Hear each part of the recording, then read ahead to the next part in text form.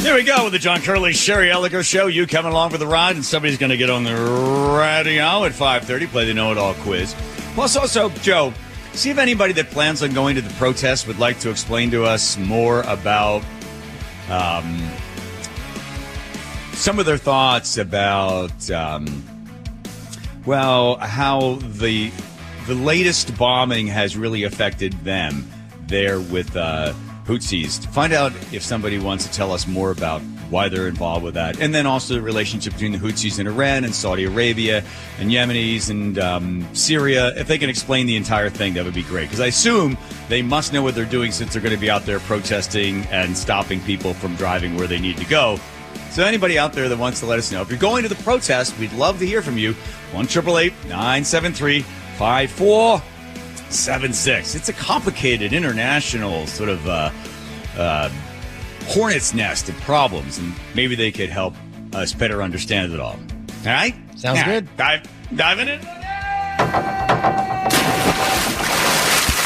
All right.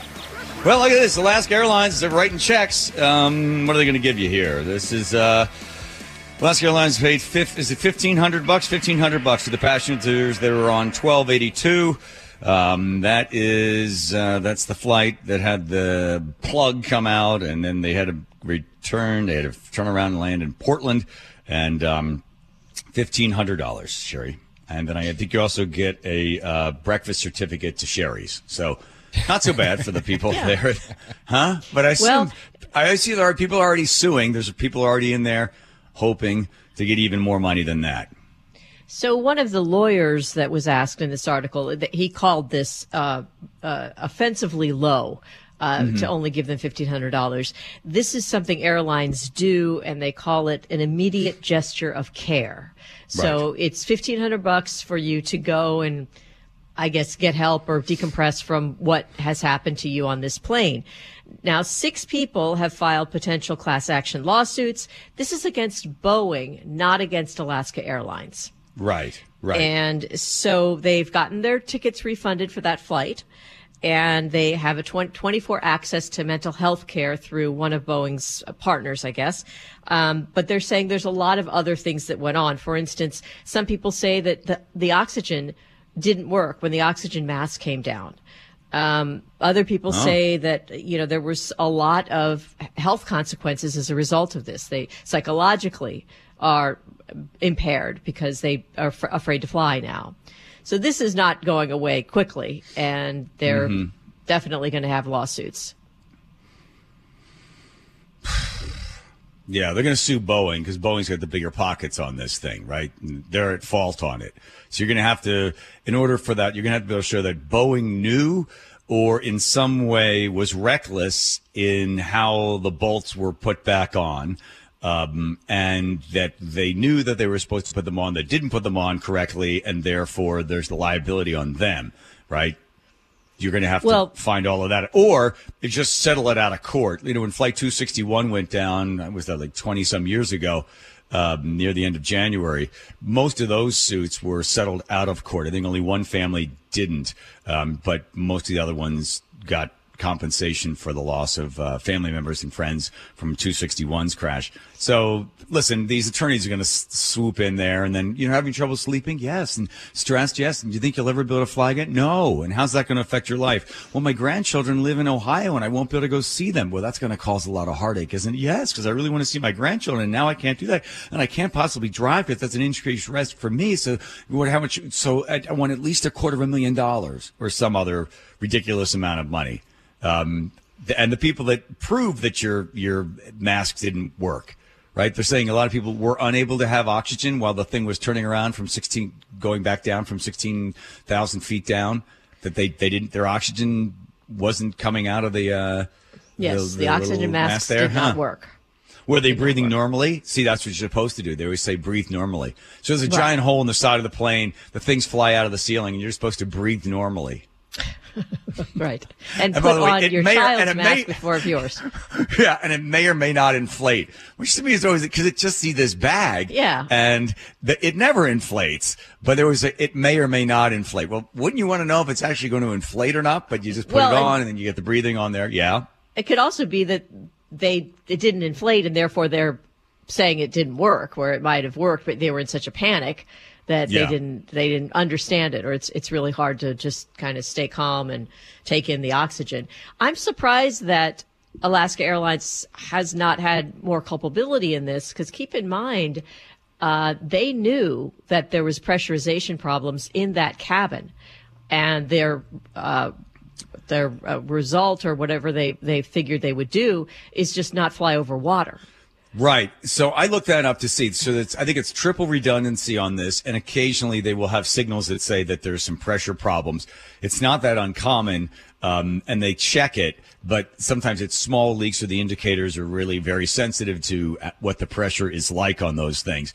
And some of them will get flagged, don't fly over water, because if you need to turn around and land somewhere, you'll be able to land. It'd be much quicker, much faster when the plane, decompresses. So that's the little bit I'd seen. It wasn't like, oh, there's stuff hanging off the side of the plane. Let it go anywhere as long as it doesn't go over the water. I mean, I think they're taking responsibility for trying to fly these things safely. Well, I mean, nobody, much less an airliner, wants to have any kind of a problem. I mean, they have to take it seriously. So I don't think that there ever was anything that was intentional or negligent. But when these things happen, the ball's in the court of the people that experienced it. And then there's going to be lawyers that find a way. I mean, some of these lawyers in this article are masters at just airline, problems. That's what they do. Yeah. So right, because I think there was 4 people that sued. One to sue Alaska Airlines because the pilot that was flying in the jump seat, said he was having some sort of dream-like he was thing, on mushrooms pulled or back something. and mushrooms and stuff. So those 4, even though they said that most people didn't really even know that this had happened, but apparently 4 people that were on board are suing Alaska Airlines. And when they were asked, why are you suing? They said, we're doing this so for everyone else, they never have to experience this again. And then have also the headaches and having trouble sleeping and the rest of the crap that they throw on top in order to get the lawsuit. Here's a question for you, Sherry. Would you sue if you were on board and some lawyer calls you up and goes, hey, Sherry, listen, I got something for you there. Hey, she, Big pot of money, she. Great question, John. Thank you. No, I would take the money that they offered me if I wasn't hurt. We had talked about this the other day. No, it's bad karma to do things like that. Can I ask you guys another hypothetical that's kind of related? Yes, go ahead. There was a helicopter crash in the last year, and two gentlemen died. They were sons of this woman, and she was awarded a $200 million settlement because her kids died in this crash, and she turned it down, and she said, I don't want their death. I don't want to put a monetary value on their death. Can you wrap your mind around that? I mean, even if it were to just start a charity in their name, she turned down $200 million. Well, that was probably was it the jury awarded that, because I'm sure the jury awards it, but then you can appeal that and then the judge can knock that number down. I'm just assuming it was $200 million. That sounds like something the jury would come up with. One time Rye, when he was 18 months old, he fell into a fireplace and he had bilateral burns, 3rd-degree burns on both of his hands because he seared his hands onto this fireplace at this restaurant in Queen Anne. And I called the woman who owned the restaurant. She's a friend of mine, and I told her, and she said, oh my God, I've called my insurance company, and I told them to promise you the moon. Because, so we're going to sue to get the coverage of the cost of Rye's pain. We get this lawyer, pain and suffering and everything else, and the damage done to the kid. We had video of Rye falling on his face because he couldn't put his hands out in front of him. And then we did 4 hours of back and forth and back and forth and back and forth. The lawyer asked for $250,000. The people from Minnesota, the insurance company, came in, and so we said, yeah, we'd like $250,000. And the judge that they had hired to be the mediator said, okay, well, let me see. And with that, he leaves the office, gets on the elevator, goes 3 floors up, comes back down like 10 minutes later and goes, they're willing to offer you $7,300. And our lawyer went, okay, all right. We would like $242,340. And I go, that's a weird number. Yeah, lawyers like weird numbers. And the judge goes, all right. He doesn't care. He's getting paid. He goes up. He's mediating. Goes up, comes back. they're willing to offer you $8,274. I was like, we are going to be here a long time. Finally, Sherry, the answer was $60,000. That's what they paid for Rye, who fell onto the fireplace. The reason he fell onto the fireplace because they didn't put the screen up. They should have the screen up. They didn't have it up. Somebody forgot to put the screen up. So it was just that glass fireplace with the gas going. So he landed on it, and then his hands got seared onto the thing, and then we had to pull his hands off. So that's little Rye at 18 months old. Yeah. So that's how that worked. And, it's so funny. I said to the lawyer, well, what's the other option on this? He goes, well, we don't want to go to court. I said, why not? It's probably a Boeing jury. Boeing juries normally side with corporations. I thought, well, that's interesting. He goes, yeah, so insurance companies as a corporation, they tend to side with that. They don't like when people come in, especially like you. They're going to think you're rich because you're on TV and you're trying to hurt the corporation, which in this case is the insurance company. So we're probably better off not going before a jury. So let's just take the money. So he took a third of it, and then Rye got what was left over, and then the state made it go into some ridiculous fund that got like 1.2% a year in growth. What a ripoff. So that's the story. Rye didn't even remember it. And I remember thinking to myself, if he has permanent damage, well, then you get the money for the permanent damage or whatever it is to be made whole. It is weird when they put a dollar sign on something like this. And as the lawyer said, listen, that's the only way you do this it's the only thing that everybody understands having a value. It doesn't stop the pain that your son is feeling. It doesn't stop the shock of what happened to him, but it's the only way we can exchange one thing for another for the pain and discomfort that your son is feeling. So we use money. Yeah. I mean, it is compensation, and hopefully it will be used to get over whatever the pain and suffering happened to be. But, this country is so litigious that people make judgments based on avoiding that. Right. And that doesn't help people usually. Well, every time they try to pass some sort of law regarding tort reform or something to do with these types of lawsuits, the lawyers and the lobbyists descend upon Washington, D.C., where they have so many friends, and they stop it at every single turn. So when they try to reduce the amount that you can sue in particular cases, no, they shut that one down. They always try to do everything they can when it comes to what you can possibly get from a jury. They try to close those numbers. But everybody pays because the insurance goes up for the attorneys. I mean, the insurance goes up for Alaska Airlines or for Boeing and everybody else. Then we all pay it down the line. Well, people are saying that they are suffering from, the inability to concentrate, or because they've got headaches, or they can't sleep because the plug flew out of the side of the airplane. Well, and to bring it back locally, the rumor mill in the law enforcement community is they are hesitant to engage with things like protests and stuff like that because they don't want to be sued. You mean the individuals, the police? Yeah. Well, they have some immunity to things. Mm-hmm. They can't be sued on a personal level. They can be taken to court, obviously, as we've seen before. Right. And then it can really affect whether or not, they even have a job or they end up in prison. I'd seen that documentary that's out there talking about George Floyd, and a couple of the cops that were working there in Minneapolis the guy said, I got a call a couple weeks ago. And he said, it was a large man. He was intoxicated, drugs and alcohol. And I had to pull him out of the car. I'm thinking to myself, as this is happening, am I going to be going to prison, for 200 months if this thing goes wrong?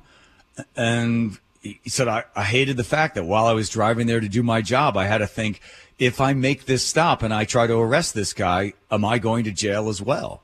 So he ended up quitting the Minneapolis police force. Yeah, I would imagine for a cop, it's very scary because it's hard to know where the line is going to be and who's going to be on your side if something happens. Yeah. And it would be a not just losing your career, but potentially going to prison. Hey, there's good news. The feds have decided no more making jokes on the road signs. The feds say they're giving states 2 years. 2 years. Why does it take 2 years not to do these? Because they got so many ready to go. They've hired all these punsters that put stuff up on the road sign, slow down. Was it like drive slower? You're going to your mother-in-law's house or something. Apparently the feds don't think it's very funny, and they want people of the different states to stop putting up those highway signs telling people, what are some of the clever ones, Sherry?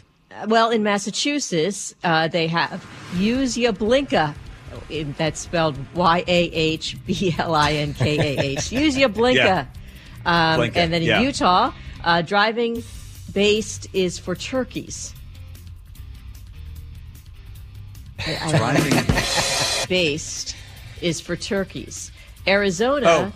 Based, like high, I guess or high, dry? Yeah, something. Never heard that term. Must be in a Utah term. Okay.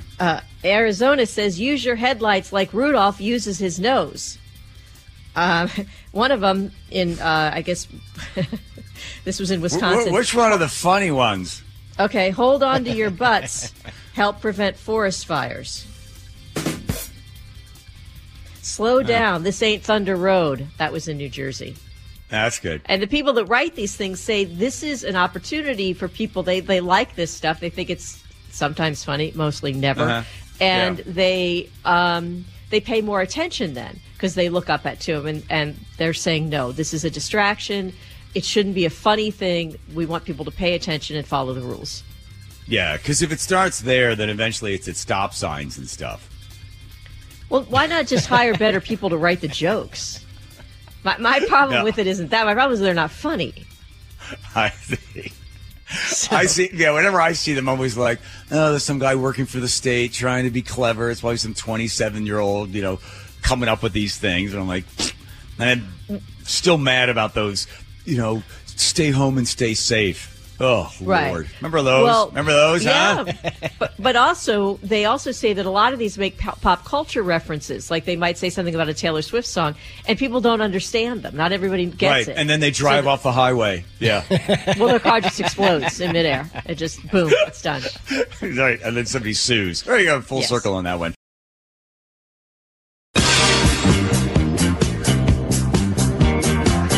Ba-ba-ba. Look, I'm doing the show by holding on to the microphone, Sherry. It's not unusual to be loved by anyone. I was going to say, what's your name? What are you doing? Even before you started dancing, that's a very Tom Jones move. Yeah. You ever see the old microphones that they had that before they were really small? They would have like this metal thing would go around the guy's neck and they would hook on with wires and stuff. You ever seen those old mics from like the 60s and stuff like that? It's very similar. I was trying to figure out some way to get this thing. Is that so they could do some dancing while they were microphone? Oh, don't put that whole thing in your shirt. Okay. Why don't you just take the microphone off the stand? Don't put the stand down your shirt. It's going to be uncomfortable. Stop talking to me like my mother. I'm sorry, but you... Let me know when we're back on, Andrew. It's time for Buc-ee's, John. Buc-ee's Auto Service Centers, Sherry. They've been around for 53 years. Got 16 locations. Take that car to Buc-ee's. Buc-ee's Auto Service Centers. All right? Hey. Okay. We did this thing yesterday. I had a listener write in saying, you say you have a lot of time, do some research. Would you mind looking into something for me? This is a discussion that we were having over Thanksgiving regarding the FBI being involved in the J6 insurrection, the riot, the protest, the mostly peaceful protest there. Were they involved? So I just did some research, looked around, played a bunch of cuts yesterday, sort of presented the stuff that I had found. And then that created a whole sort of onslaught of other people going, oh, then look into this and look into that. So Tom Wales, who I think he died in 2000, was shot and killed. Somebody fired the shot through the window of his Queen Anne home. What was that, 2000? I think it was. So this listener has tasked me to try to find out more about that particular story. And then Joe's like, oh, let's make a whole segment out of it. That's what Joe does. He just finds something and then decides that, let's just turn it into a segment. And then, of course, when you do that, you have to add some music to it as well. So now it's become sort of a what we're calling it now. What's the official title for this segment now we're going to be doing, Joe? Tinfoil hat time. Because a man in the tinfoil hat. It's a working title. Yeah, I like it. Tom Wales' story is extremely complicated, and friends and relatives are still hoping that somebody comes forward. They've increased the reward for any information. So I'm going to spend the weekend, by the way. Thank you very much, whoever sent that in. I'll spend the weekend looking into that and try to find out anything I possibly can. For those people that aren't aware of that story, that'll be nice to be able to bring you up to speed on this now unsolved murder that occurred right here in Seattle in Queen Anne, in the Queen Anne neighborhood. So any other sort of tin hat stuff you want me to look into? I called the woman, Sherry, that is convinced that they're going to cancel the election because of a UFO attack, which then brings me to what Alan, my buddy that owns a Thai restaurant, the Irish guy, we had him on. He said, you got to look into that story, the portal thing in Florida. It's crazy, man. It's crazy what's happening. There are like hundreds and hundreds of cars there. It's nuts. So I looked into that. Did you watch that thing, Joe? Oh, yeah. It was over the weekend. It was the weekend. There was a call to this mall in Florida, and the number of police cars, they say that the FBI was there. They were getting people out of there. They said 60,000 homes lost power. This is all part of what people are saying happened. And here's the big part of the story. 8 to 10 foot aliens were seen there at the mall. Oh, I'm sorry, Sherry. Oh, wait a minute. So you're at a shopping mall, a modern shopping mall, okay? 8 to 10 foot aliens are there with crowds of people. And you know what's weird? Well, I guess it's not weird, but nobody had a phone to take a picture. Nobody had some video that they could take of the aliens that are so What if they had like an EMP that made all electronic devices inoperable? Yeah,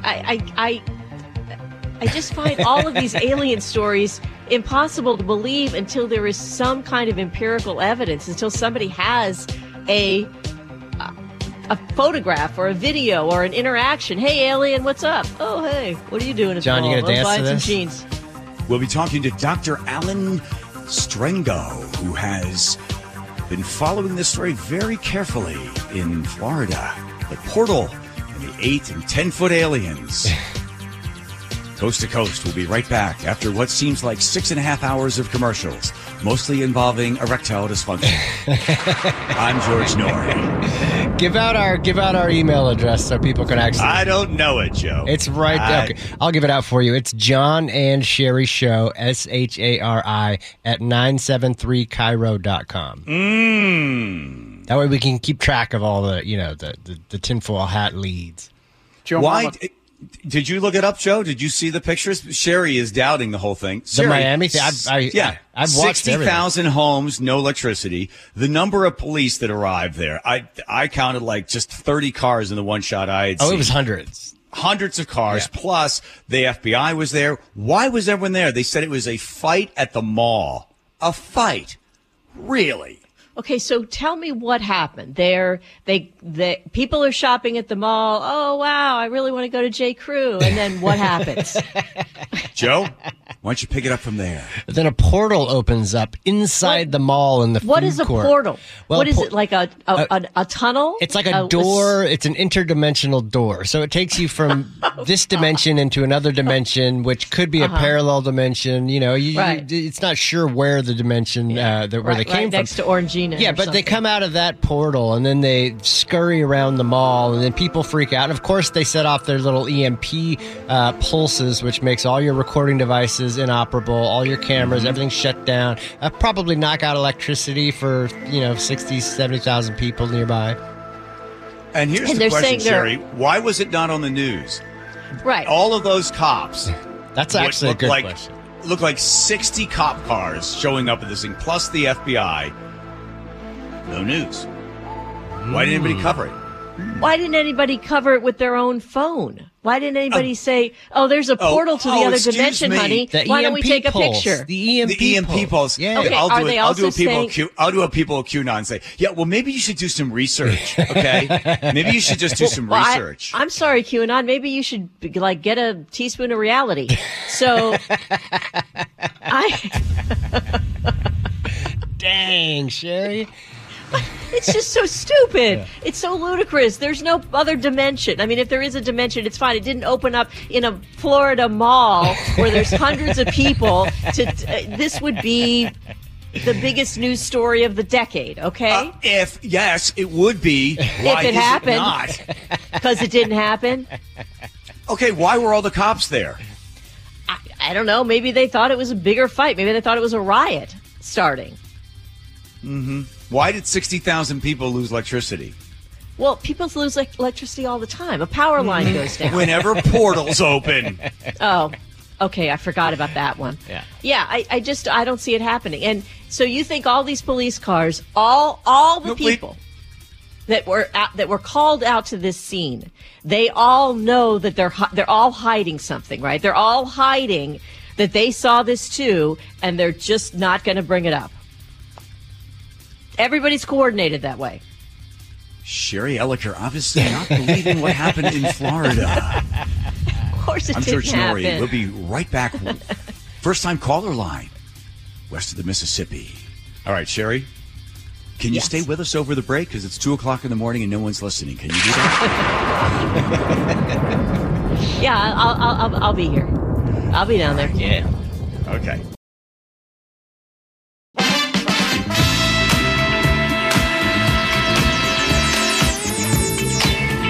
There we are.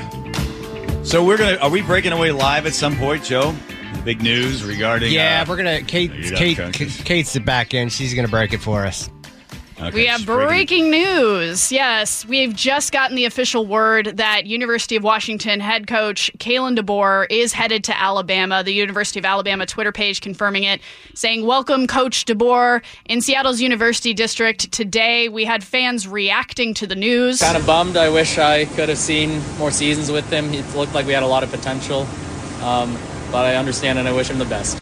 Now, Coach DeBoer replaces retiring coach Nick Saban at Alabama. DeBoer had a 25-3 run with the Huskies, including a 14-1 record this past season, including a 34-13 loss just a few days ago in the college football playoff national championship to Michigan. So definitely leaving behind this program in a sorry state with a rough time for Seattle sports fans with both Pete Carroll and now Kalen DeBoer leaving. So we are waiting on official statements. We understand there may be a statement from Coach DeBoer, but we are waiting to get that officially. But that is the news. Kalen DeBoer officially heading to Alabama to take the head coaching job there.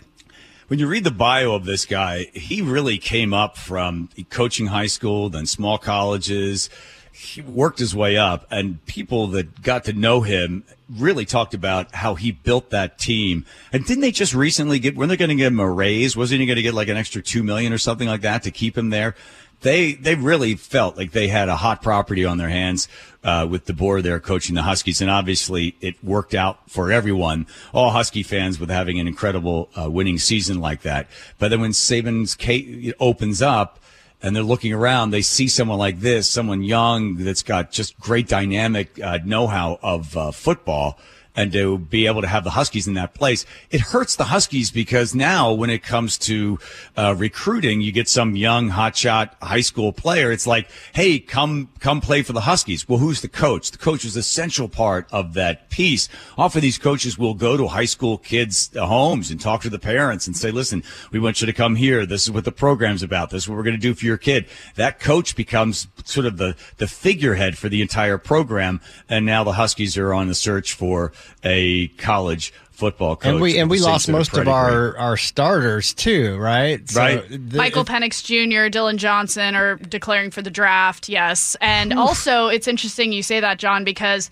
a top UW recruit, Zadreas Rainey Sale, he actually decided to decommit from the program following the DeBoer news. So he actually announced he's reopening his recruitment. He announced 4 days ago he'd be joining UW, but he tweeted, with the uncertainty surrounding the UW football program, I've decided to decommit and open back up my recruitment.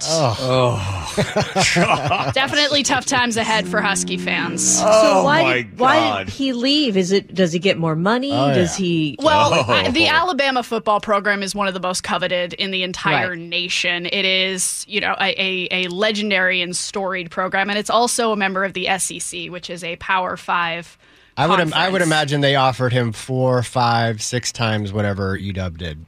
Easy. Easy. Yeah. Can't Go hardly blame Bama. him. Roll Tide. Yeah. That money goes a lot further in Alabama too. Jeez. But, I mean, think about it, though. Look at the shoes he has to fill. Yeah, that's... right? Nick Saban's shoes to get in there. Now, the program is rolling. They didn't have the incredible season that everybody hoped they would be having. But still, you're going to be taking over for Nick Saban and in that Alabama culture. And I'm trying to remember his bio to see if he's actually had experience with that sort of thing. But what an opportunity for him to be able to get that call. So wish him the best. And now this is an opportunity for the Huskies to be able to find another coach. And hopefully more people do not. What is it called? Decertify? What do you call it? Decommit. Decommit. Yes. Right. Wow. Listen, let's just hope a portal doesn't open up somewhere. Well, maybe You mean the that's what transfer should portal? happen. Actually, there's a couple of players being lost to the transfer portal as well. So there is a portal. There it is. Kate, do you know what we're talking about? You're just coming in the middle of our portal conversation.